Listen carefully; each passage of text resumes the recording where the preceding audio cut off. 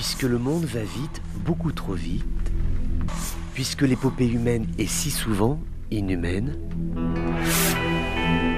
le journal des colères du monde, c'est vous qui l'entendez, mais c'est lui qui vous écoute.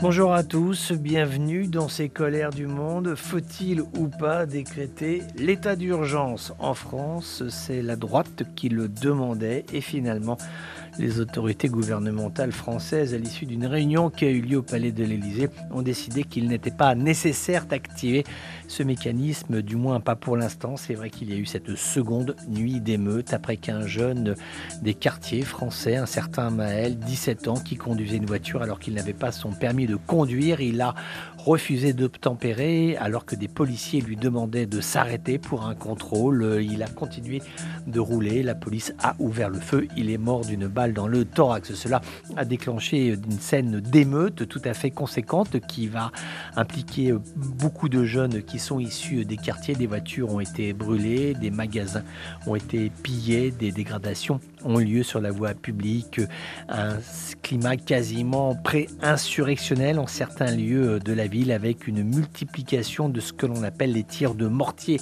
En fait, ce sont des tirs de feux d'artifice, mais lorsque les bombes qui sont supposées être illuminantes et qui sont habituellement tirées vers le ciel, lorsque celles-ci sont orientées vers des forces de police qui sont à l'abri de casques, qui sont à l'abri également de véhicules qui sont prévus à cet effet, eh bien cela fait des scènes d'affrontements qui sont tout à fait significatives entre les forces de sécurité et puis ces dizaines de jeunes qui ont aujourd'hui considérablement dégradé Paris, la grande surface de Paris, et on est toujours étonné, subjugué depuis les côtes sud de la mer Méditerranée, toujours stupéfait par le niveau de violence qui peut s'exprimer au départ de ces régions françaises, de ces quartiers français où il y a tant de jeunes qui sont prêts à passer à l'action, qui sont prêts à venir se battre, qui sont prêts à venir tout casser parce qu'un événement leur a déplu. Alors il y a bien évidemment un processus judiciaire qui est en cours. Il y a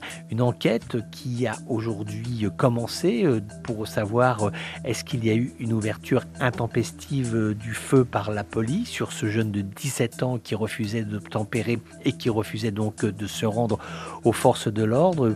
L'idée étant de faire le point sur ce dossier pour qu'une décision de justice puisse être apportée et que celle-ci, autant que faire se peut, ramène le calme dans les esprits. Mais c'est vrai que même pour cette soirée de jeudi à vendredi, on se demande dans quelle mesure celle-ci ne va pas être à nouveau émaillée de graves incidents à la fois, comme je vous disais, sur Paris, mais également sur les banlieues parisiennes, les quartiers les plus difficiles.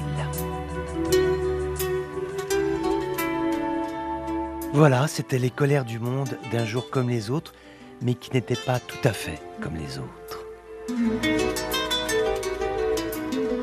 On se retrouve bientôt pour d'autres colères du monde.